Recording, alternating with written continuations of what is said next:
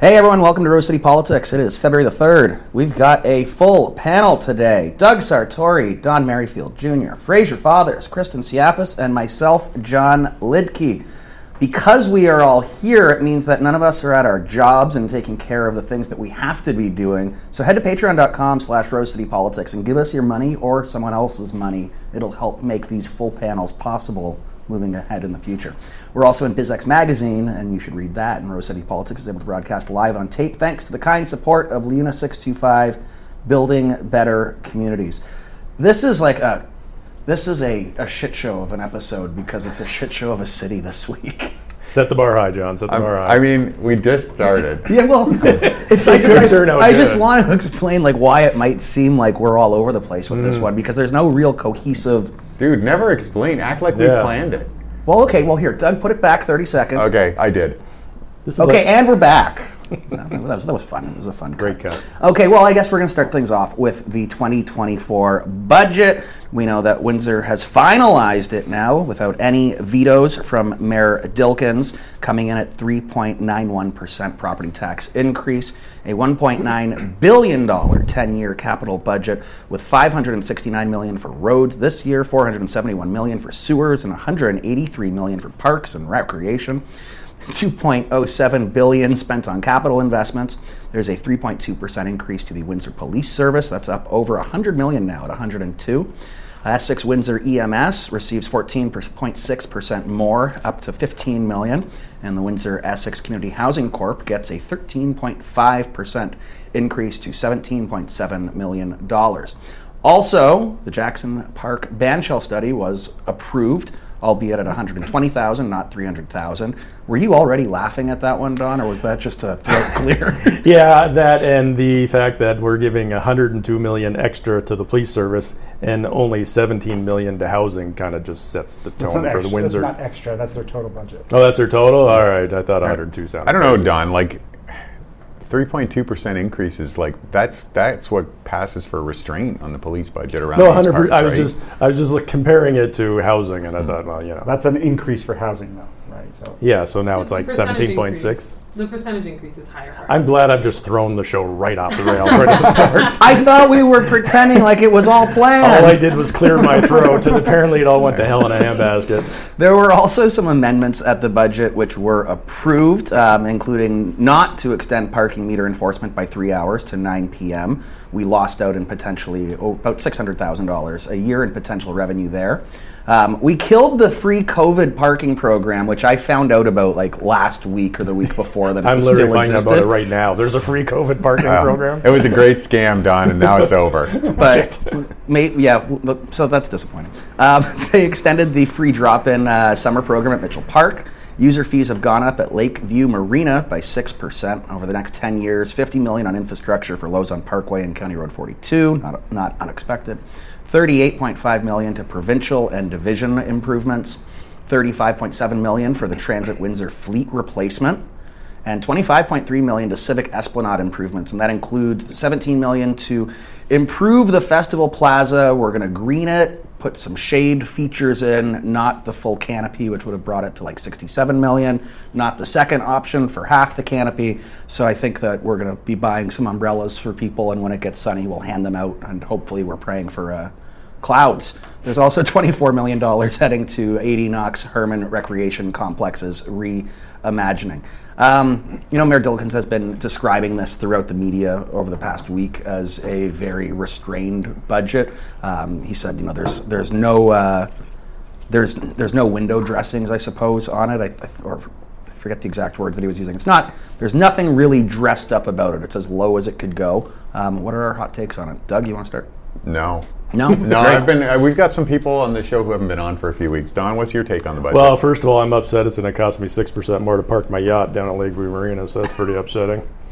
I guess if you compare it to the surrounding communities, they're looking at much higher increases than this.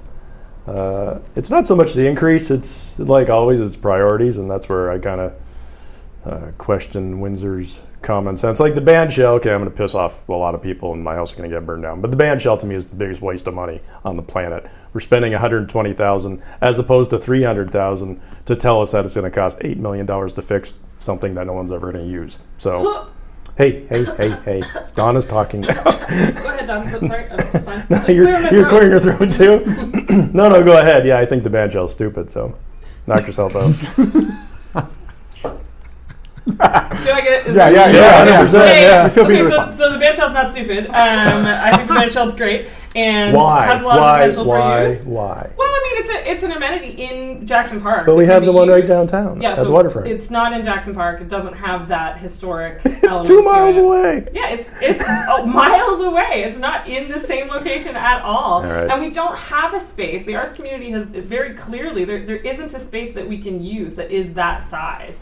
Has that I mean, the historical element, the cultural element, the significance to the Black community, that's all very important. I look at it from my perspective as well, additionally, as somebody who produces and creates arts events in the city.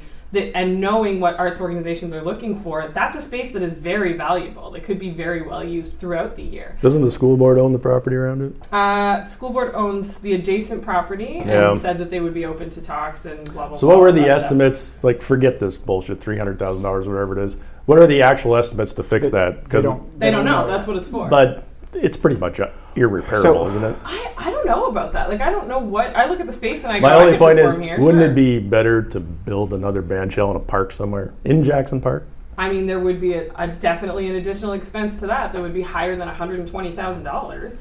Yeah, but $120,000 is just to find out how many millions is it going to cost to fix it. It probably would be cheaper to just build a brand new mansion. That's all I'm saying. Well, let me, if you don't mind, Kristen, I want to ask you about this. So there's a big investment in the Esplanade right. that's going to be a major venue.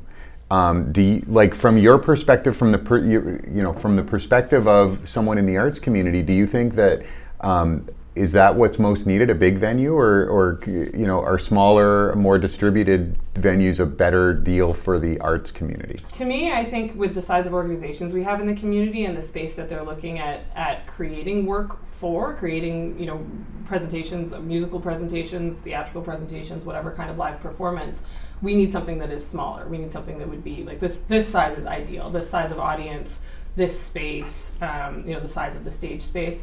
Certainly, like when you look at the Riverfront Festival Plaza, it's so far out of reach for any kind of small local group that it's pointless. Like to consider that any small arts organization is going to use that space and activate a space like the Festival Plaza is laughable. Like it's a totally different vibe. It's like, sure, big movies and WIF and all of that stuff, and they did a phenomenal job, and I absolutely loved it. And like some of the music festivals that come in, sure, like those are huge.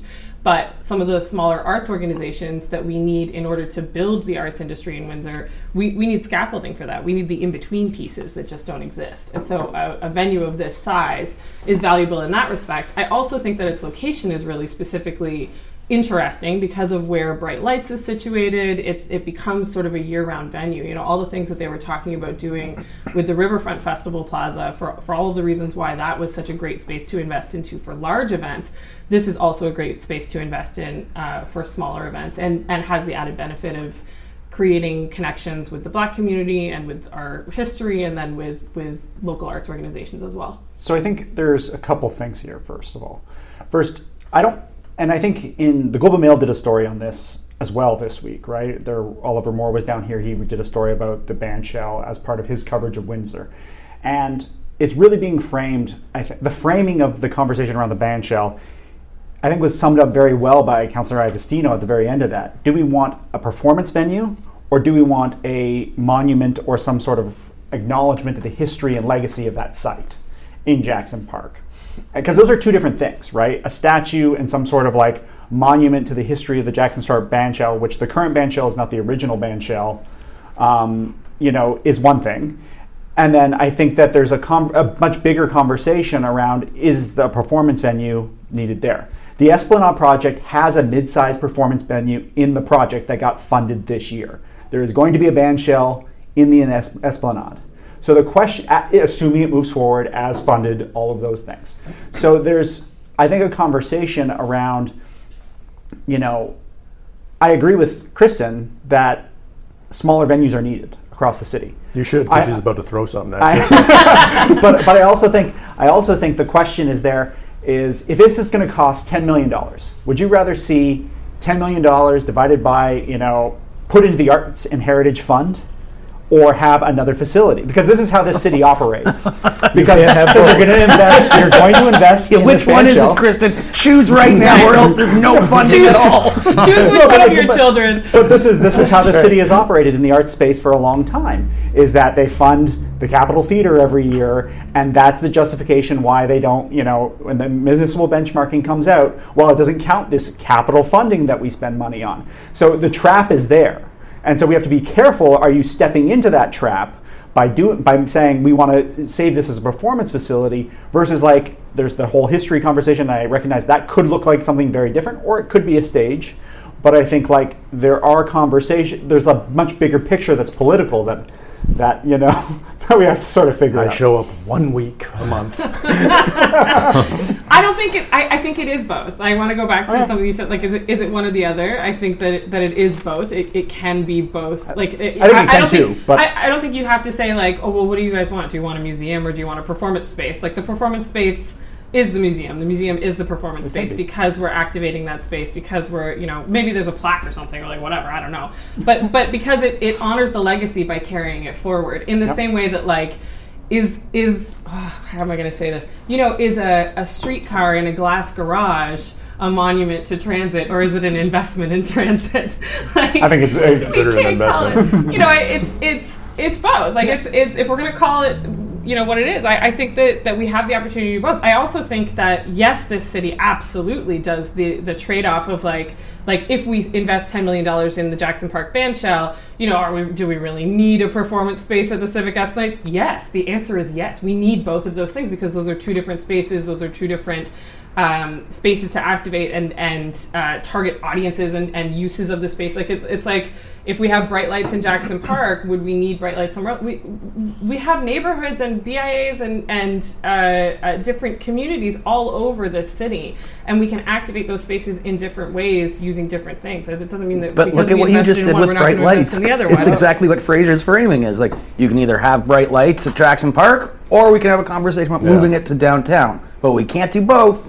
Yeah, in the context of this budget, which is where we started, and the leanness of this budget and the history of lean budgets going back, and we've all sort of commented about that graph, which shows sort of the gap, the savings in what taxes could have been versus what they are because of 15 now plus years of hold the line. I think that's the danger of this this conversation is that this conversation is being injected into a resource scarce environment, and the moment that an investment gets made, there is no long-term plan for how that space gets utilized. So it'd be yes, we will build a venue, but then it's solely on the arts community to activate that venue, and it's solely out of their own pocket that venue has to be done because we just invested in this venue for you. And that's the trap. And that's the thing I would be cautious about if we're thinking about, moving forward in the bandshell. And I support the bandshell, but I think until there's a broader shift in how the arts community and the arts funding is looked at in the city of Windsor, there's a danger here where you're going to get a bandshell and it's going to be great. But then there's going to be no funding to maintain it. There's going to be no funding to put performances at it. There's going to be no funding for arts groups to actually be, build up their community because we just spent all this money on the bandshell. Well, that's not true because when you look at arts, culture, heritage funding, the grant funding that goes out every year, that goes to artists in the community who are creating things that would go on performance here. And you look at some of the things that have been invested, like Bright Lights, because of its proximity to Bright Lights. That the expansion of our entertainment Christmas during carols that, at Bright Lights would be great. Well, and there already is entertainers, and there are things that happen during Bright Lights. This would, I think, dovetail really nicely in a way that if we are considering, is there a trade-off? Are we, giving up something? I think this combines nicely with things that are already happening, so we don't have to give anything up in that respect. I think it's such a small piece, though. The fact that we're talking about the bandshell in the context of the larger budget. Oh, yeah. There's so many issues that I think that we look at. where we have historically not invested in the things that we need to invest in this city, and every year it's like leaner and leaner and leaner, and at what point do we as residents go, what are we getting for this? Like, you just keep cutting back and cutting back and cutting back, and I respect the need to keep taxes low in the consideration of inflation and everything, but I'm so sick of looking at the things that we could have had that we don't have. And this is just one example of that. So I think it's really interesting, and I'm glad that we focused on the ban shell, not only because I think this is a conversation. Don let us there? Because Don let us there. Yeah. I think this is a conversation that doesn't happen often enough. And that kind of led me to the thinking of how Hold the Line impoverishes debate in general. Because that's the kill switch for every discussion. To your point, Fraser, is, well, we can't actually even talk about this 2/3 of the spectrum of debate because Hold the Line, and that's never going to happen. But until, and as much as I think there's criticism of Hold the Line, right? There's criticism of this policy, there's criticism out there of the duration of it. I don't see an actual debate forming, and what I think it takes for there to be a real debate in public about this is somebody with more standing than anybody around this table has to raise this issue and own it. A politician, a media personality who doesn't do a podcast, and that voice doesn't exist, and so I think what happens is the tacit agreement on this policy that we are always going to forever till the end of time be shrinking the budget of this community in real terms means that what's the point of even talking about what the arts community wants? Yeah, so even looking at the amendments, right, and the number of amendments that were made, a number of them were cuts that weren't listed in that story, right? There was little trimming here and there, and one of the, Councillor Castante was one of the person looking to find money because he had the bus proposal that wasn't passed, and so he came up with a list of amendments. So they are only hiring one full-time, customer service coordinator at 311 instead of 2. They're doing a bunch of those cuts came through, through what you could call progressive councillors trying to find a solution. So I agree with you. It's captured the whole debate to a point where even a progressive councillor is going through the motions of what can I cut in order to fund whatever I want. So, or fund a perceived need. And those perceived needs still aren't getting funded. So the transit expansion didn't get funded for the South Windsor buses, but cuts still got made. So they're only hiring one additional. So the actual 3.91 is below what we were talking about last week, which was 3.93. Right. We'll take those cuts you thought of. That's a great idea. But forget about the service enhancement. And even that debate, and I think we touched on this when we discussed it, but even that debate around the service enhancement to transit was impoverished because the only acceptable way to enter that debate on the side of pro-transit was to say, we're not going to raise taxes. God damn it, we aren't raising taxes. We know that everything we say after it will be inadmissible in this community if we say that we want to raise taxes more than the existing budget does. And I think it's a real shame. I think it's a real shame because in a city with a population that has exploded since the last time we raised taxes over the rate of inflation, how long, and we've added lots and lots of housing stock since the last time we raised taxes over the rate of inflation. This can't go on for much longer without serious problems, and maybe some people would argue we're already seeing serious problems. Are they still using that as the base case? And I assume Fraser would actually know.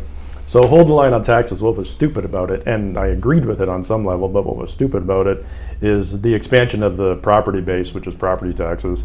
That was always factored in and then negated. Yep. It was always a zero-sum game. Yep. You could add 1,000 properties that are adding, $1 million to the tax base, they would knock that $1 million down.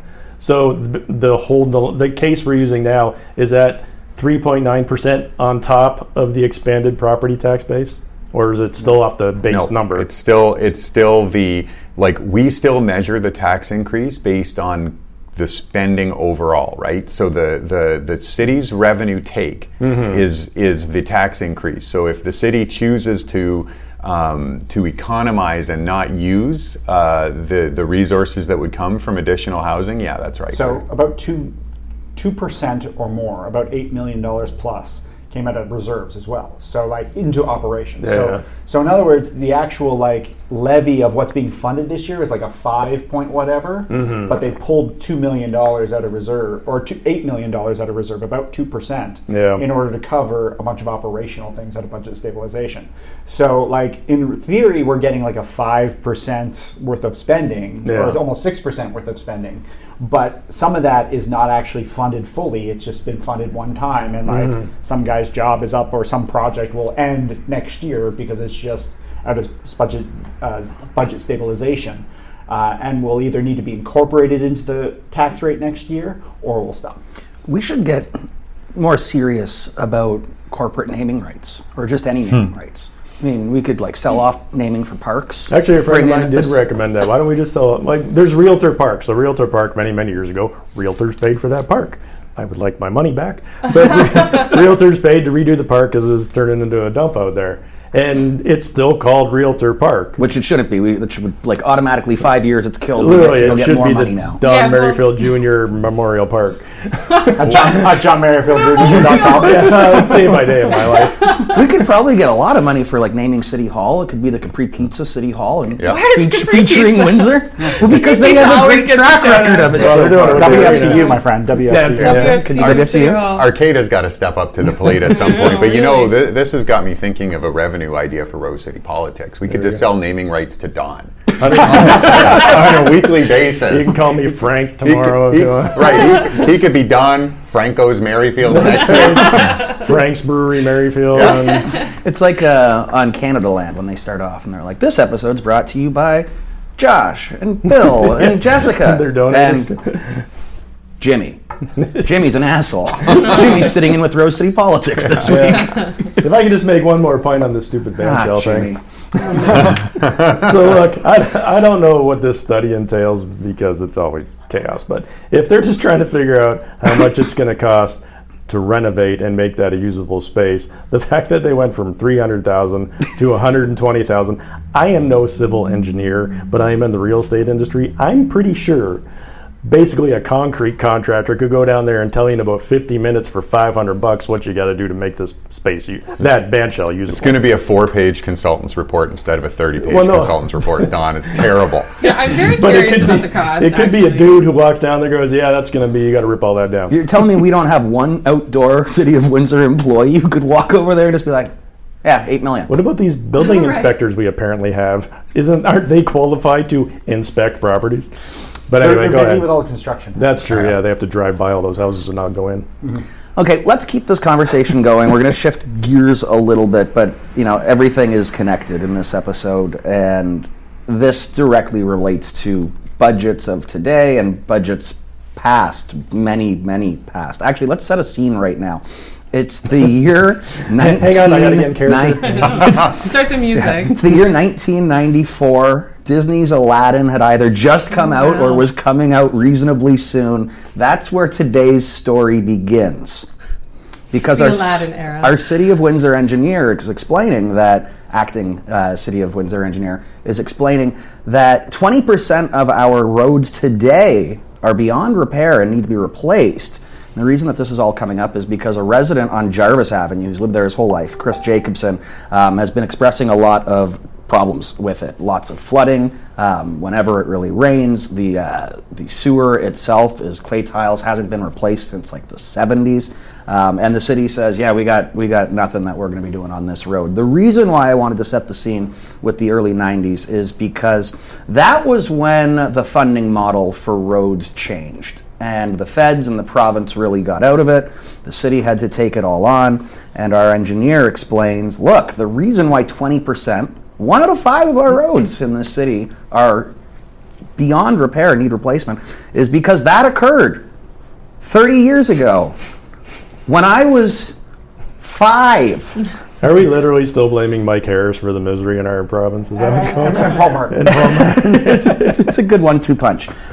This is just such a mind-boggling one to be able to just go pointing to, you know, governments of 30 years ago to justify, I guess, not making the meaningful improvements. And, you know, the whole hold the line thing now really comes into play because 1 in 5 of our roads are deficient. So I know nobody has the answer to this question, but I'll ask it rhetorically. In that 30 plus years, how many reports do you think were paid for and generated to figure out the state of our road infrastructure over the last 30 years? And how much money was spent on that? What, environmental studies, feasibility 100%. studies? And how many roads could that have repaired? 100%. Jarvis Road, if you've ever been, like Jarvis Road is one of those kind of weird little roads that you don't even notice is there just because of its location. It would be better off still being a gravel farm road than what it is right now. If you wait long enough, maybe it Pretty will be. much it's halfway there. But I was looking at a photograph from the Windsor Star, and it's the manhole, not the cover, the sewer grate where the water goes down, is recessed like 4.5, 5 feet into the property yard. And there's like a raise in front of it because the roots of the trees have raised it all up, which is also collapsing the sewer. But it's just this hilarious situation where the water is obviously pooling at the base of the berm that's been built. It can't get over it until it rises so much that it can then access the sewer. But again, hold the line, am I right? Yeah, so I find this really interesting, and I want to tie the hold the line policy to that Martin era and Harris era. Although I think 94 was Harris still in office in 94? He's just getting elected in 94. Oh, okay, right. Common sense revolution. But that blame Bob Ray for that whole era of politics was like a fiscal reset for this country and this province, right? Where severe cuts were made, and I think you talk to people who are dependent on or advocate for social services in this country, and they point to that era as a time when we really lost our connection to the ODSP rates and Ontario Works rates and so forth. That social housing. That all that stuff, right? So. There was a fiscal reset, but what that really resulted in is sort of the permanent impoverishment of elements of our society based on resources no longer going there, right? And isn't that kind of what Hold the Line is doing to Windsor? I mean, if you live, and I know we talk about this all the time, and I see the comments on our iTunes, people call us crybabies who hate South Windsor, but the truth is we get comments. Yes, we do, and we're crybabies who hate South Windsor, and we're a bad MSNBC clone. I knew Don would enjoy that. But can I be Rachel Maddow? I don't. So I'm sensitive to the fact that Watch some of my neighbors in South Windsor think that we're a bunch of sucks who hate them. At the same time, if you are a person who doesn't need any of the city services and you think your kids will never need any of the city services, then Hold the Line and the narrative and the rhetoric around the Hold the Line is a total justification for you to pursue your self-interest, and the core of the city could be a smoking ruin for all it's going to affect your life if you live in Southwood Lakes and don't ever come south of or north of Tecumseh Road. Does it matter? Yeah, because that's a big part of the transit debate all the time. Right. We have to spend, realistically, we probably have to spend $50 or $100 million to get our transit system up and running. But if you live in Southwood Lakes, or you live, the far east side of the city, or South Windsor, farther out South Windsor, you don't use it. Well, and then that impacted. I wanted to bring this in because that impacted Costante and Mackenzie's proposal on transit.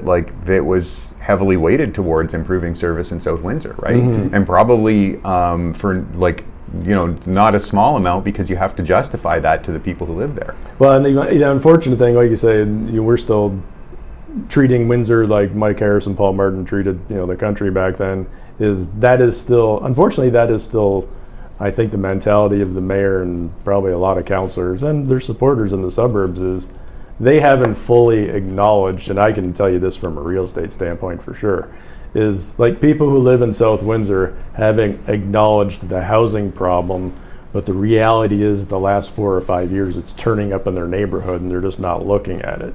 There's a lot of not a lot, but there's a number of South Windsor homes that have been bought and turned into 16 students living in a 4-bedroom, 2-story, which would have been in a quiet residential neighborhood, and maybe they don't know yet or they don't care. I think that the people in the suburbs are still looking at these as downtown problems, and I think the mayor on the whole housing thing, if we're going to get into that later, proved that. They haven't even acknowledged that it's actually affecting them, beginning to affect them now, and it's only going to get worse if they don't I think put up that, and solve some of this. I think you could make the argument that those early impacts are driving like even more intense sort of NIMBY attitudes towards fourplexes. Yeah, because they'll just think like it's going right? to get worse. That's why they don't want fourplexes in South Windsor, right? Then the poor people are going to live with us. I see Fraser is like Knock yourself out, champing at Fraser. the bit. Yeah. Well, so yeah, the road challenges is, again, it goes back decades and it goes back to choices being made, right? And Don likes to talk about other priorities. Like you could have invested in roads and not done The Aquatic Center for $100 million. Esplanades, Could have borrowed. We could have borrowed. There are a lot of options that haven't been taken, and I think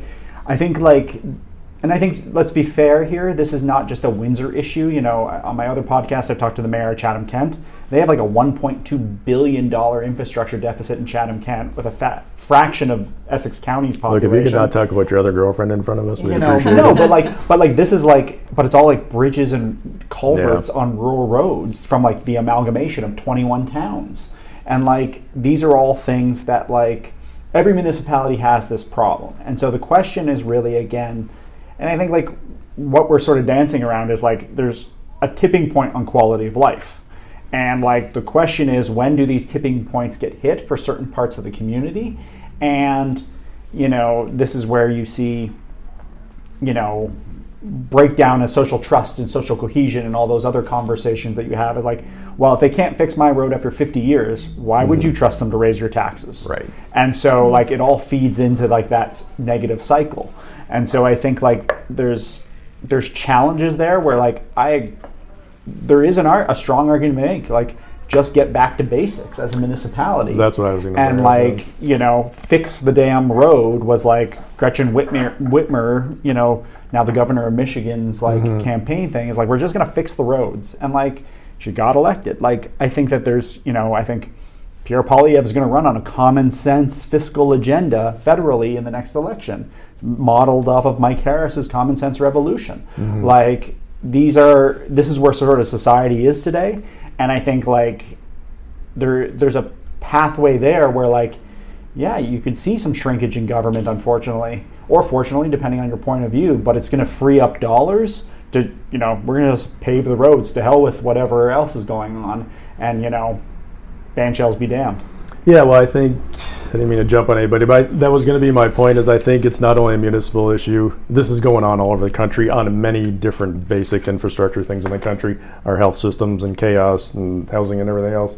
It's, have we reached that point as just citizens of a country that we're looking at all of our levels of government and trying to figure, okay, what do we actually want government to do? Like, it's almost like there's going to be a giant reset of, okay, stop all this extra BS that you're spending money on. We just want our roads fixed. We just want, defense spending increased. We just want our healthcare spending increased. All the other stuff that, the shiny, bright election stuff that they throw a few million here, a few million there around, that really is priorities, and that has to end, because I think we've proven as a country we can't afford it. We just can't afford it. Well, no, I disagree. We can afford it, right? The problem is our expectations are misaligned, right? So again, going back to hold the line locally, what if taxes had gone up 1% a year through that whole period? They could have, just on expanded property base. Well, they could have. I agree, right? But you could have generated 1% more revenue, and that would have been $4 million a year. And over 10 years, that's $40 million that you could be plowing into insert priority here. And like the problem is our expectations are misaligned. Right. I think it's really important to point that out, because what does it cost to have a city that isn't like being run into the ground, or doesn't feel like it's being run into the ground? And like, if your tax bill is, I don't know, $5,000 a year today, what would it cost in order for that, the quality of life to be somewhere more acceptable? It's not like it would cost $10,000, and I think that's where the rhetoric is. Like, it might cost $5,500. right? $5,500 a year instead of $5,000. Like that might be where we're at, and so. Like, are we prioritizing saving the typical household $500 over having a decent city to live in? And I think that's a question of balance. Like, I don't agree at all that we can't afford it, and it would have to be proved to me that we can't afford it. I think the problem when we look at situations like this, yes, it's only $500. Could everybody around this table afford $500? Problem. It's no big deal. But we're just looking. It's $40 a month, Don. No, I get it. If you own a house, you can afford $40 a month. 100%. I spend $40 on stupid shit all the time.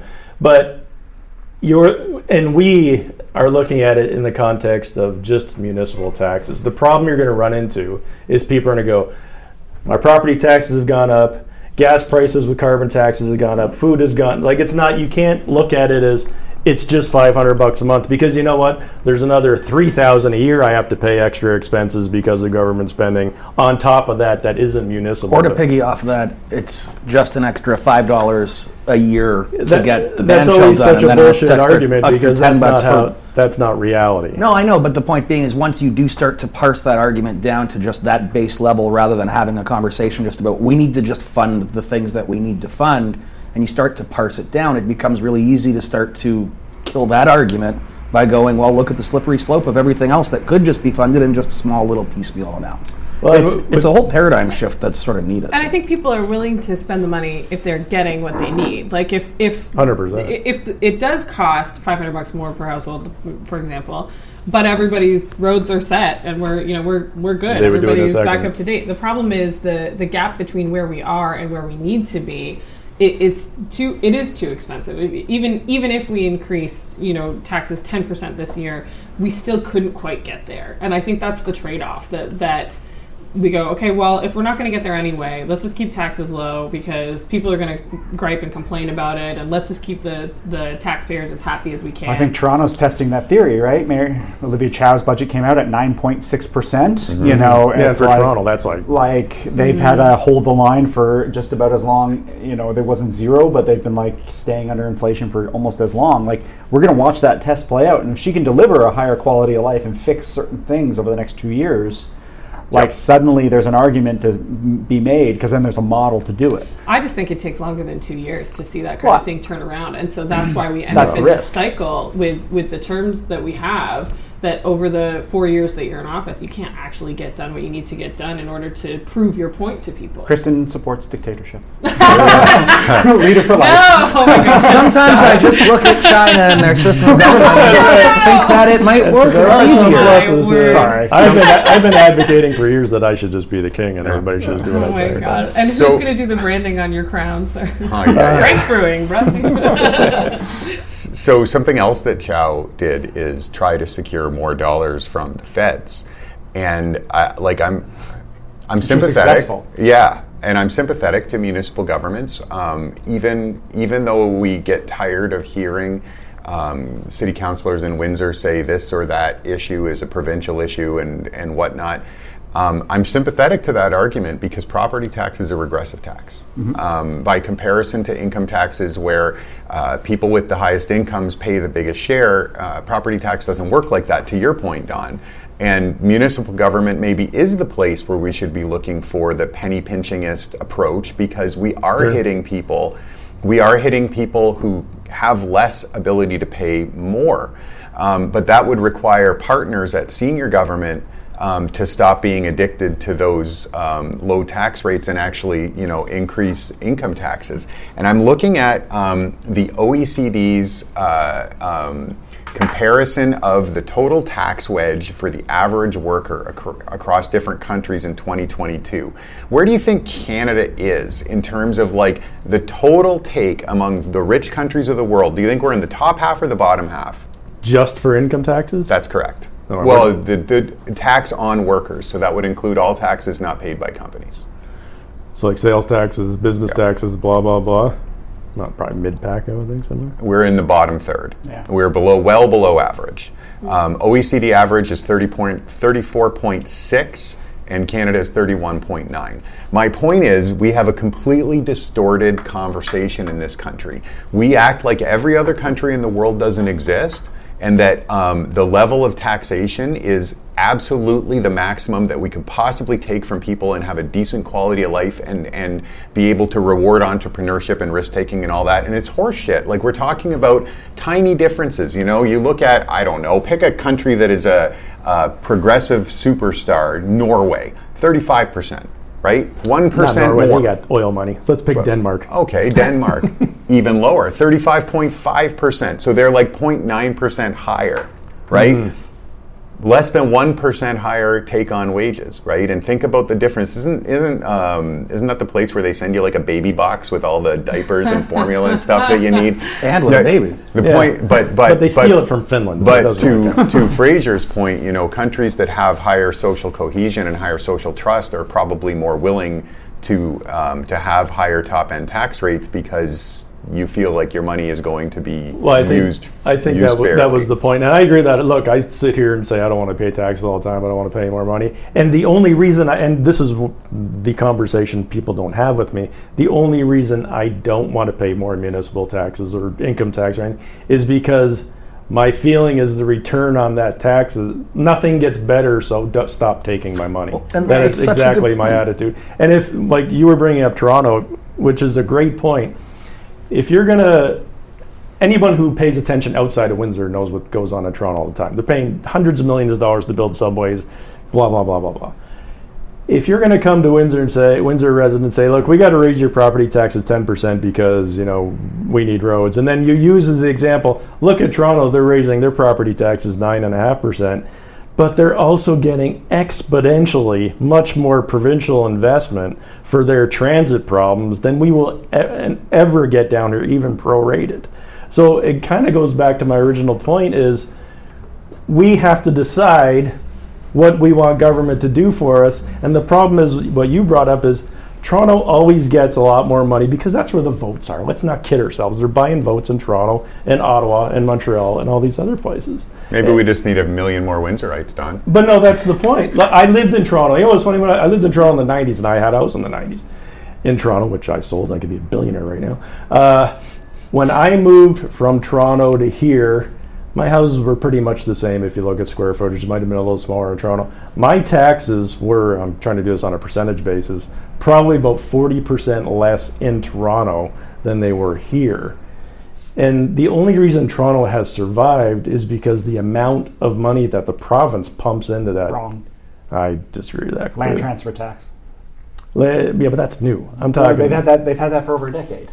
Well, that's new to me. I'm old. Well, Sure. but I know, Kristen. Okay, listen. I just you can't say that Toronto gets all kinds of provincial Sure, federal I money. can. No. When we have opportunities to get provincial and federal money, and we offer them, and they have these great programs, and we go, hey, you could get $30-40 million for your housing infrastructure problem. All we need you to do is abide by these rules. And we go, you know what? No thanks. I am not factoring. When we had the I am not opportunity, factoring in the Windsor's a moron factor. Yeah, No, well, 100%. You can't say like, oh well, I mean, Toronto gets everything. Toronto plays the game. Toronto gets what they need because they go for it. Sure. Do we go for it? No, we get offered it and we go, you know what? No thanks. I prefer not doing anything about it. Agree. Look at the Garage Mahal money. Like, we could have had money for transit. We said, you know what? We would rather have solar panels on bus shelters. Fantastic. Thank you so much. You know what I love? Sitting outside in the cold for 45 minutes while my bus doesn't come. You know what I love? I can't go out tonight because I got to go pick up my kid at 11 o'clock from her job because she can't even take the bus home because the bus goes right past her. You got to be kidding me. You talk about quality of life. You talk about getting investment from provincial and federal money. We don't even take it when it gets offered to us.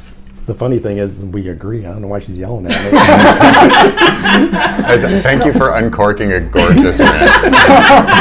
I try to hold back, you guys. I try to behave myself. I wasn't saying that we couldn't get it. I'm just saying we don't. We definitely don't. We definitely don't. I think that is our next topic, actually. So beautiful Thank and very loud segue. segue. Just providing a segue. Yeah. Turn down your speakers, folks. I'm going on Fraser's other show. It's less violent. Well, let's just really quickly touch upon the Transit Windsor topic before we go on broadly with the Housing Accelerator one, which you just gave us a brief preview of our next two topics. Let's talk about that was both. Great. Let's do both. So we are rapidly approaching a transit strike here, 12:01 Monday morning, and hilariously, Transit Windsor and the city are asking people to find alternate arrangements, which is just... It was hilarious. It wasn't so absurd. There's a great quote here from a transit user. It is my favorite quote. Medea Khan said, "In the event that they're not running, I will bike, I will walk, I will hitchhike, I'll fly if I had wings." I really enjoyed that. No kidding. So the problem is then the mayor sees that and says, "See, we don't even need a transit system." They fly if they. There are alternate options for them. But look at the experience of our transit users. They've gotten so used to finding other methods of transportation that there's no hesitation to find a list of other ways I can get somewhere, because this is what transit's so unreliable. Maybe Transit Windsor and the city are just conspiring to bring back the lost art of hitchhiking. 100%. Well, it's funny you say that, because I think we just start our own transit system, like just drive around and the Windsor stop. stop. pick people up. Well, we call that on demand. I have every belief, I have every faith in our transit system. I love the people Why? that work for Why transit. do you I think that it can be better. No, that's not faith. I That's still hope. hope for a better world. That's Duh. hope, not faith. I just think You're doing Princess Leia right now. Go ahead. Are you not even done your setup? Are you? No, you're asking Obi-Wan Kenobi for help. Oh God. Well, no, it ties in to the whole point of lack of trust in the city and just the institutions. Like, why would anyone want to see any type of tax increase when you're seeing your transit fees going up? Right. You're seeing your And the service service not getting decreasing better, or being eliminated temporarily. It's just the whole situation is just continuously demonstrating. I think people from South Windsor should have to pick everybody up downtown and drive them wherever they have to go during a transit strike. That's the Then they'll understand how arrangements. important transit is. See, now this is why people think that we don't like South Windsor. Mandatory It's not Uber. true. If you are a Transit Windsor user with a regular bus pass, you'll be provided with a copy of the white pages, and you can place a call to any of the phone numbers for in wards Ward 1 or 9, and just put a call out. And we're not going to cover the fee though for the phone call. So when it was so my kid's going to the University of Windsor, and he takes the bus because I don't get up early in the morning anymore. But when it was really cold there a couple weeks ago, he had one class that ends really late, and he has to take the bus home. And inevitably, I get that call about every other week. Can you come and get me, Dad? The bus didn't show up. And I said, what? Like, you guys must have been freezing out there. What happened to the other people? He says, literally 6 people sitting in the shelter freezing their ass off got together, chipped in money, and called an Uber to get home. That was the only way they were getting home. Yeah. And it's minus 20 outside. And that is every other week for our transit Rebrand system. those bus shelters. It's an Uber pooling mustering point. I want to say, though, these are two separate issues, and I think it's important to separate them, that the strike issues and the fair deal that they're bargaining for is a completely different thing. But the impact that we're going to see on our users is going to degrade the faith in the transit system. So at the end of the day, if you're standing at a bus shelter and there's no bus coming, or if you have to find alternate means of transportation, it's still that's your experience, but and that's still going to be. And your I think they are connected. But I do think they're. No, I agree. Like when's the last time we had a police strike? Right. We funded them adequately. Like the things that we don't prioritize are under pressure, and one of the ways that pressure gets released is labor unrest. Even in the budget, they call the transit funding a subsidy and housing funding a subsidy, whereas the police budget shows up as police budget. Yeah. Right. And so even just in the framing of the budget, you go read the documents. It's like under the ABCs, the transit authorities is transit subsidy amount. This is money for the poor. These are essential and these are bonus. And so it's like there's a cultural thing here, and like I've hit culture a couple times and pissed people off about culture a little bit. But I think like there is. And culture change takes time. And so we talked about the potential transit site the last time there was a potential transit strike. And and we had this conversation of, do we hope for chaos or not? Right. And but either way, there's going to be something as of Monday morning. And, the part of the reason why they didn't add those extra buses is because it would have taken buses off of school routes supporting the school boards.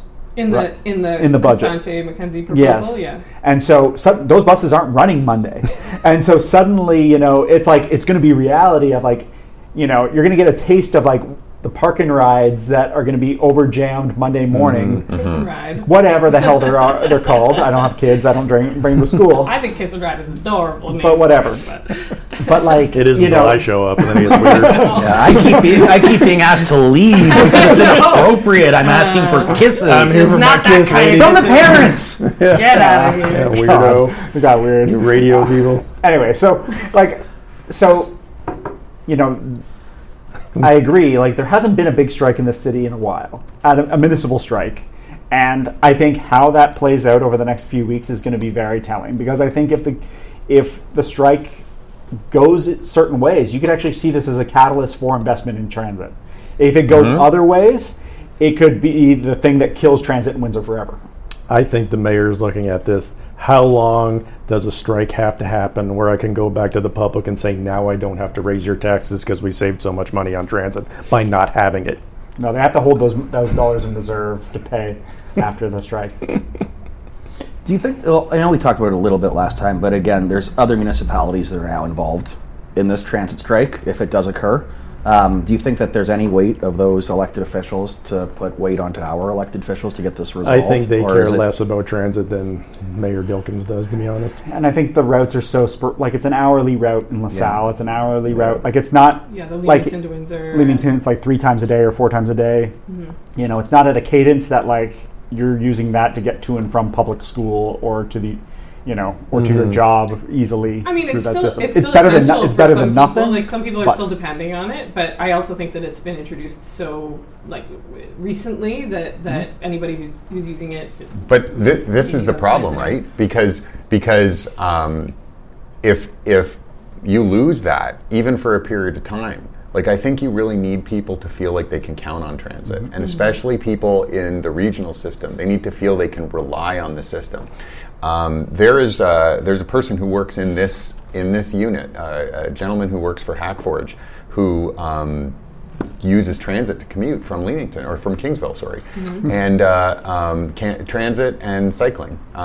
This is a little weird. Like, that's definitely an investment of time. But the point is that now his place of work is inaccessible. Right. Inaccessible if there's a transit strike. He doesn't own a car. But that's true for a ton of people. It- A ton of this people is- that we don't but- count. but and it's right. always characterized as students. It's always characterized as like as though transit is for recreational use, or it's for people who have parents or whoever that can get them from place to place. But transit is essential. It's the backbone of how we get around in this city. And until we invest in it, we're not going to be able to progress. Right. And that, you know, the issue that we're fighting over in this strike, the issue that's come between the two parties that's holding us up, seems to be this 10 sick days thing. Like, it's the fact that this is the wedge, this is the thing that's driving it, is so ridiculous. Like, we're not even talking about investing more money in transit, which we should be. What would we allow to be suspended for 10 sick days in this town, right? What do we allow to be disrupted for the amount of money that 10 sick days for a transit driver represents?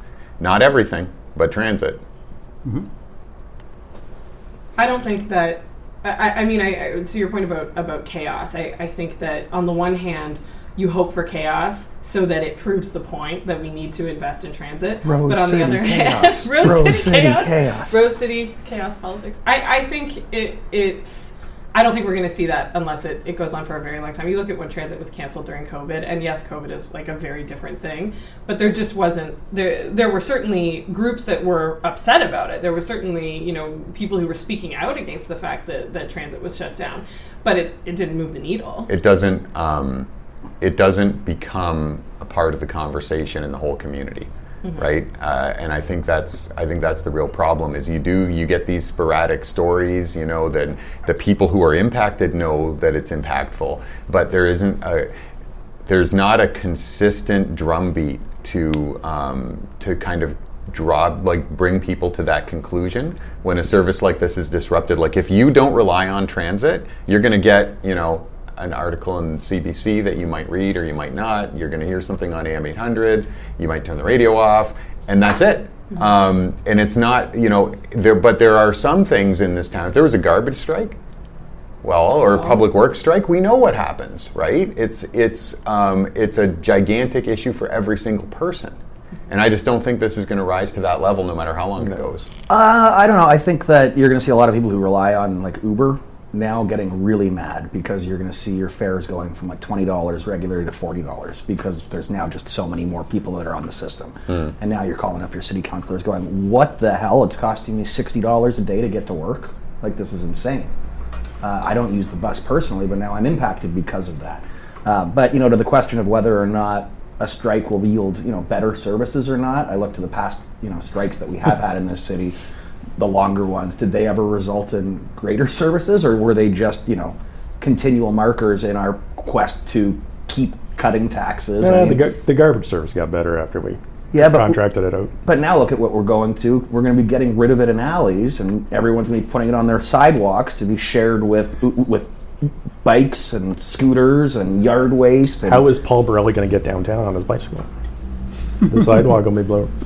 Okay, there is one thing I just wanted to mention before we quickly move on and start to wrap things up. With the Globe and Mail downtown, or in Windsor, there were some pretty funny tweets that were put out. One sort of related to transit and the riverfront. Oliver Moore took a picture of the Spirit of Windsor down at the river, and he said, Windsor's done a pretty good job on this section of the river trail, though I'm not entirely sure the message that the Spirit of Windsor is a decommissioned locomotive that will never move again. No, that pretty much sounds like the Spirit of Windsor. Wait till we get a decommissioned streetcar next to it, then you're really going to get the message. Look at all the things we could have had. Oh, yeah. Maybe they'll put up a model of a functioning emergency room, too. There you go. Just a random hospital bed downtown. Remember the day. Remember when we had healthcare? Those were good old days. Okay, well, last topic, real quick. The feds obviously rejected our request for $40 million to $70 million in housing funds from the Housing Accelerator Fund because we didn't want to loosen our bylaws to allow for fourplexes throughout the entire city. Only wards 2, Costante, 3, Agostino, and 9's Mackenzie voted against the reaffirmation of the Housing Accelerator Fund. 2 camps are now playing out here. One is that the evil federal government refused it. The other is that the city of Windsor didn't jump high enough to meet the requirements. They're both right, although the framing is... Not really. I think even the way you described the intro to this, the feds didn't turn it down. The feds said, you have to do X, Y, and Z, and we told them to go F themselves. And then we said, the feds are being mean and not giving us money. Well, they did turn it down because we submitted the wrong paperwork. But I think when you phrase it in the media and from the mayor's office, that's how they're framing it. It has to be framed at, Windsor didn't get the money because we didn't want to play by the rules. Windsor shit the bed on its Housing Accelerator Fund. 100%, because honestly, that's what it is. I mean, that's all it is. And that was, sorry, go ahead. No, that's it. I don't want to go into the what's made up of it and stuff. We've talked about all of that enough. I guess it's just the politics of this now. Just here we are. It's the constant situation that's always at play. The mayor's office and his allies and whoever is going to get looped in from the media to help launder that messaging across are just going to put out there that it's the feds and it's Eric and they hate Windsor, and if only they would have been willing to listen to how reasonable we were here, we all know but they aren't is. reasonable. I'm of 2 minds about this. I think that this issue and the way that Mayor Dilkens has handled it, and he's been at first I thought Mayor Dilkens is playing defense here. He's being defensive, and I think you can make that case that that there is a lot of noise happening because he's worried about the perception on this. But there's also been a long-standing pattern of Drew Dilkens creating distance between him and the Liberal government. And contrasting himself with Eric Kazmarczyk, it seems to be something that Mayor Dilkens really likes to do. So I just want to throw this out there as an element. Do you think that Mayor Dilkens is preparing a federal run in Windsor West for the Conservative Party of Canada? Do you think that it's in Windsor West, or do you think that it's going to be in Windsor-Tecumseh? Has to be. He lives in South Windsor, doesn't he? Honestly, I think it would be a big mistake for Dilkens to run in Tecumseh. And there's already nominations happening out in Windsor-Tecumseh. Oh, they're going to get Kathy Borelli again? Hell yeah. at least that's according to a certain Twitter account. Yeah. Okay. Still waiting for my phone ringing out there, Conservatives. Well, then, I don't know, because I was of the belief that if he was going to run, it would be Windsor-Tecumseh, because of this Housing Accelerator Fund, with his defense that he was taking, saying, look, we're not going to allow for these types of units in South Windsor. We're not going to allow them in Walkerville. We're not going to allow them in that area. The City of Windsor's Housing Accelerator proposal is very close to the federal Conservative housing proposal, which is around transit and major arteries and transit hubs and nodes. All the language that you've heard, if you go look at the map, it's all along major, arteries and things. That's where they allowed fourplexes by right. That's where they were willing to do that, but not in existing neighborhoods. So now, we don't know. There is no formal federal conservative housing proposal that would say this is the setbacks and these are the kind of rules, like I assume that CMHC has right now that they're operating under. So I think that there's a pathway there for the mayor to run should he choose to. Particularly, again, there's always the perennial rumor: is Brian Massey also going to be? Is Brian Massey ready to retire and move on and things like that? I don't know. I haven't heard anything on that front. I can't see them running against each other. But right, if they are running, or if he is running and Brian Massey isn't, you have to figure he is a shoo-in for that seat in what is probably going to be a landslide conservative victory, and probably if you're going to run for the Conservatives, now's the time to do it. Fast track to some sort of parliamentary secretary or cabinet position. So the thing is that to the extent that you think this is true, then we're talking about sacrificing the equivalent of a 10% tax cut. You're throwing Windsor under the bus for the your political career. equivalent of a 10% tax cut to the residents of the city of Windsor in order to score some points against the Trudeau government. And to the extent that you think that's true, I would tend to think that that's pretty bad. Yeah, well, that's what I said. He's literally willing to sacrifice Windsor for his own political career, if you believe that argument. I never went down that path. My thought process from real estate agent guy is people in South Windsor are afraid they're going to get renters who are historically lower income than them living in their neighborhoods, and they don't want it. Well, sure, but you know what? How many cities across the country have signed on to that fourplex requirement? So I think and Kazmarczyk makes this argument that it's about what community leaders chose to do in those cities, which is lead instead of fearmonger. 100%. And I recognize that both Kazmarczyk and Dilkens maybe are jockeying and thinking of their own political self-interest, and they may even each have their eye on the other's position at this moment, right? Yeah. So you got to take all that into account. But I find Kazmarczyk's argument pretty compelling. Well, it is because it's common sense. And look, I've been in real estate in Windsor for 24 years now. I'm going to tell you right now, if this proposal went through and was passed and fourplexes can be built in any community, no one is buying a $600,000 house in South Windsor, tearing it down, getting it resurfaced for a fourplex, and the math would never work. Unless they're crazy like a fox. Crazy like a fox. From a strict real estate investment numbers game, that would never work. They're still just going to build fourplexes downtown on lots where houses have burnt down. Anywhere there's an infill lot, you get a 90-foot lot, you sell for around 45 feet, you sell that. South Windsor, Riverside, they just don't have that kind of, they were never going to get built there even if this was passed.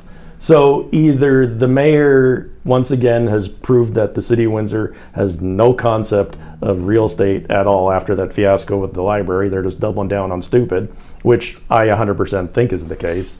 Or B, maybe it is just a political angle he's taken, which opens up a whole other. So I think what happened Thursday and Friday was interesting, where the housing minister came out and said, well, Windsor's only hit 30% of its current housing target with 300 approvals last year. And then the mayor comes out immediately on the next day with a 1,100 number based on the internal permitting data.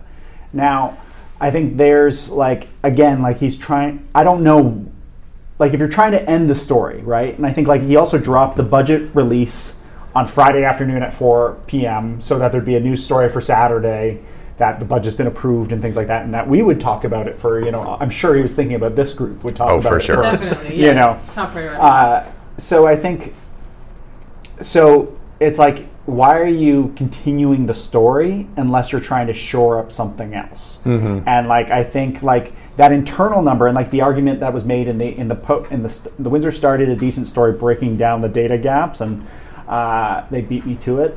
How dare they? I know. But they. How the hell are those people who get paid to do that do the thing they get paid for? I know. but like the challenge is like 300 to 1100 is a big gap, right? And so there is this difference here, and like the perception of like, is the city doing enough on housing is still an important perception that the mayor has to manage.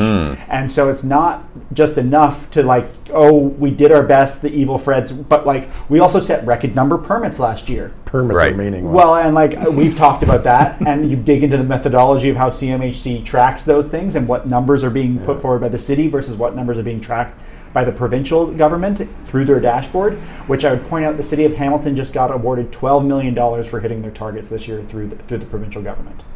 So we had 38%, Hamilton got 97%, they got $12 million. I don't think and the city's going to try and advocate to the province to use better numbers. They're not going to change their methodology if they're already handing out cash based on the old methodology. But as Mayor Dilkins pointed out in debate, he's on the Housing Policy Task Force. Does that matter? Apparently not. Like so much in Windsor, it's just all vibes. Yeah. As long as you can just keep people from looking behind the actual curtain. Don't look at the man behind the curtain pulling the strings. And there's enough blame to go around, because let's face it, we're in this housing situation because the feds have completely screwed the pooch on their immigration policy by not factoring in housing for bringing in 500,000 people every year. So there's enough blame to go around. The feds are trying to cover up their mistakes, and we're just doubling down on stupid because that's our method. It depends on whether you consider that a mistake. I mean, the mistake being that like we need to provide better support when we do bring in that number of people. Yeah, 100%. You can bring in 10 million immigrants if you want, but if there's nowhere to put them, you have no plan for housing them, then you're not looking at the full thing. You're just looking at one side of it. Okay. Yeah, let's end it before she starts yelling at me again. She's terrifying. Yeah, Watch out. You go on the rants, and like it's like you are yelling at all of us. Yes. But we are all like just nodding in agreement, but no one can see that because it's an audio based. We're nodding and cowering. Yeah. I literally agreed with her and I was getting screamed at for 20 minutes. Wow, you guys. So there's just one for your consideration that I wanted to bring up. I started hearing about this story out of the Toronto District School Board, and like all stupidity rolling downhill. Oh wait, I have a rant about this one too. Hell Sit yeah. back, you guys. Sit back. So it followed from Toronto here to Windsor, Essex, with public and Catholic school boards dismissing students at 1 p.m. on April the 8th, the day of an expected solar eclipse. Now, that eclipse is supposed to be impacting the region between 2 p.m. and 3:15 p.m. Both boards have also announced that bus transportation is canceled for the afternoon on those days. So you can get the kids to school on the bus, school then ends, you're shit out of luck to get them home. So is the idea here that there can't be any liability if nobody is on the property during the eclipse? Yeah, so at first when I heard this, I went, oh, cool. They're letting the kids out early because there's an eclipse. They're going to be able to spend the day experiencing the wonder and majesty of science and the universe. And of course, no, it's the stupidest goddamn thing that it possibly could be. In Windsor, what's being said out loud is that we're concerned they're going to look up and see the eclipse and they can go blind. There's a quote from the Catholic board that says, looking at the intense light from the sun during a solar eclipse, even for just a few seconds, can cause permanent damage to the retina, the part of the eye directly responsible for vision. Exposing your eyes to the sun without proper eye protection during a solar eclipse can cause retinal burns or solar retinopathy. But of course, I mean, we all saw Donald Trump do it. He just stared at us. So that's all I'm picturing in my head right now is Trump staring So at I think we me. would just cancel recess? Like, I'm trying to understand. Because of the timing, because it happens at the end of the school day. There's all the dismissals happen at 3 during o'clock. the time of the total Why eclipse is this between even a 2 and discussion? 3:15. But it's been considered, right? It comes from TDSB, it comes from other school boards, and so now our school board is like, oh, should we do that too? One other thing before you get go fully ahead. into No, this, no, because you're fully engaged as a Have parent. some ideas. We're talking about just the looking at it point of view. So the liability, I presume, is they're on site, they're walking out of school on our property. Look up. Johnny goes blind, and now... But the sun's not on the property. Parents are You gonna can look up every day and blind yourself in the sun. Right? The second one that they actually mentioned in Toronto was it's going to be pitch black when these kids get out of school because of the eclipse. What if they go to cross a street and a car just, boom, hits one of them? Are we at fault because we put them out during the middle of the night, day, darkness, eclipse? Can't they just, Night, day, darkness, eclipse. can't they just say we're using this as an excuse to get a day off? Like, fuck, shut up. Well, they actually tried to move the PA day up so that there wasn't any Hell loss yeah. of time, contractual union issues wouldn't allow for that to occur. Yeah, that's right. So they had to get the half day. So of the various options, there was we can swap. This is my understanding of it. It's not like I was in the room, but I think they could swap the PA day. So there was a PA day at the end of April. And they were just going to switch it to April 8th, which is a Monday. They were gonna swap the days, or they could just call it like Eclipse Day. Like a fog day or a snow day, like it's Eclipse Day, and we just stay home. Like, fine, it's a weather event. Solar weather event. It's a solar weather Or you event. can do the thing that we did, where you take a piece of paper and you put a the pinhole Mylar in it, and you'll down. stare up at the sky. Yeah, why not use it as a learning experience Sure. in an education system? Or- That's a crazy Or concept. let the parents decide, send a note home with the kids. Yeah, If a your waiver. child is too stupid to not look at the Come on. sun, keep them home. But Maybe it your could kid's be- not supposed to not be blind the rest of his life. He's that dumb. It could be a learning experience. I want to say the last time there was an eclipse when I was in grade school. Yeah. We all went outside. We did have but they taught us how to do cameras and everything. But that eclipse happened at like 12:30. I think it's the timing of when this spans that they actually couldn't even turn it into an educational experience. The funny thing to me is like teachers have to stay at school for the full day because they've only done like a half day thing, and the fact that they've canceled transportation, it's like of all of the options, just stranding kids at the middle of the day. I'm like, what happens? What happens if they have Run they home, need Johnny, the sun's childcare gonna after disappear. school? What happens if they need, like, for the number of people who are just going to be able to keep their kids home from school that day? Now we have this hodgepodge mess of like some kids in school, some kids I didn't getting know that picked the up. teachers but had to this stay happening- too? The Like, teachers what if they have have to stay. kids? Well, Yes. What if they right. have kids exactly? What if the teachers look at the sun? Oh, 100%. Yeah, that's exactly Well, they what's put gonna out a happen. statement, don't look at the sun, I guess. Yeah. That's all they can do for teachers. The rest is in their hands. So this Mrs. is, Smith, come here, come look out the window quickly. Oh see, this It's is like a Kids in the Hall sketch.